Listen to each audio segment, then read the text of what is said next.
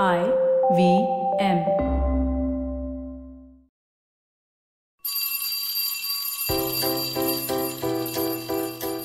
Hello, one. Hello, all. Welcome to the Diary of the Traveling Professor. And I'm Siddharth Deshmukh, your friendly neighborhood traveling professor himself.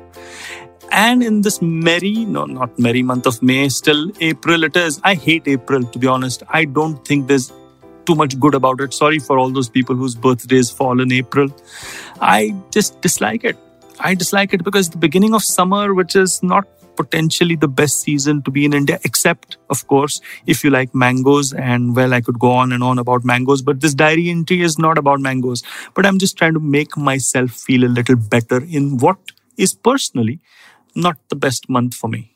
Yeah, I kind of dislike the heat. I dislike just how it gets more and more oppressive.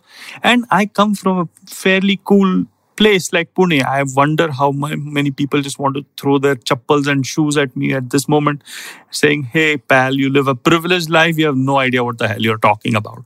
And I agree, but I can complain, can I not? I think the beauty of complaining or the beauty of suffering is that it really doesn't depend upon how other people are suffering. Hey, so before you think I'm getting all philosophical and what the hell is this guy talking about on his podcast, let me tell you what today's diary entry is all about. And it was inspired by a student of mine, ex-student rather. He is now a very young, bright, successful working professional. His name is Vishnu.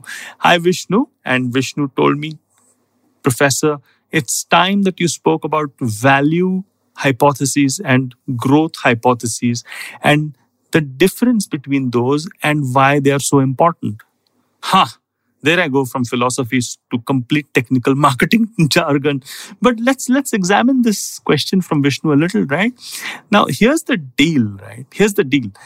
What is value hypothesis? Well, if I cut all the jargon aside, then essentially it means that, okay, the fact that your product, service, or offering has a certain value which is appreciated by the marketplace, right? Got it? So there is an intrinsic value which is appreciated by the marketplace, and so therefore you get a tick mark on the value hypothesis. Wonderful. What is the growth hypothesis? The growth hypothesis is different. You might have proven the value, but are people willing to share the value? Now, here's a weird example of how people can find value but don't share the value. Remember the time you went with a few friends to a restaurant and said, hey guys, this place rocks, but let's not talk about this place to anybody else because, then everyone will come here and ruin it.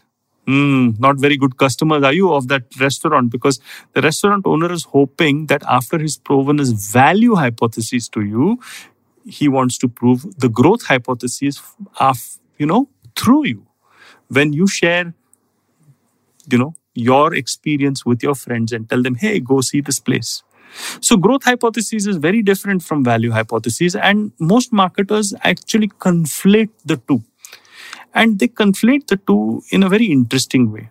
What tends to happen is that the value hypothesis has got something to do with functional utility. Yep, you heard that right. You probably heard this here first. So if I'm building something of value, then I'm judging its functions, I'm judging the features, I'm judging, the benefits, I'm judging what it brings to my life and the rest of it. And so all the parameters, all the metrics of me judging the value are very different from the way in which I would judge growth, which is all about social utility. Now, functional utility versus social utility. Social utility means that if I speak about this specific value to my community, my tribe, my people, then I'll be better off because people will think better of me, or this is just an extension of my personality, and people will think how cool this is and stuff like that. So that is social utility. When your product is able to build that social utility, you can scale, because then you got everyone to be your brand ambassador. So therefore, value hypothesis equals functional utility. Growth hypothesis equals social utility.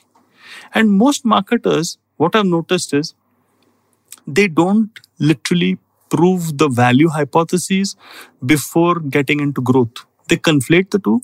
And sometimes they just try to do the growth hypothesis and then come a cropper, then realize, oh shit, the value is not really well expressed or well understood by, people who really like it.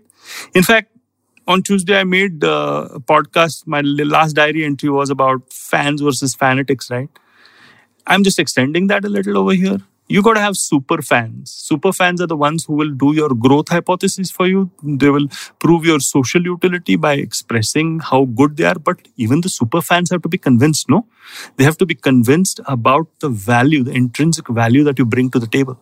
So I think that there is a logical sequence to things. And I think that unless and until you prove the functional value that you've got to the marketplace, don't try to aim for social value, right? So which means that every marketer should basically look at doing something that allows for product market fit. Now that's a bit of a jargon, and I'm sure you've heard this jargon before, but very few people have heard of the value hypothesis and growth hypothesis.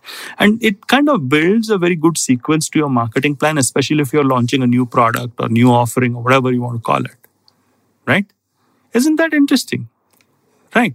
So the next time when you are kind of launching something or you're kind of building out something, okay, and trying to create a marketing plan, okay, the first thing which you must understand that a marketer has to come in way before the marketing plan is developed.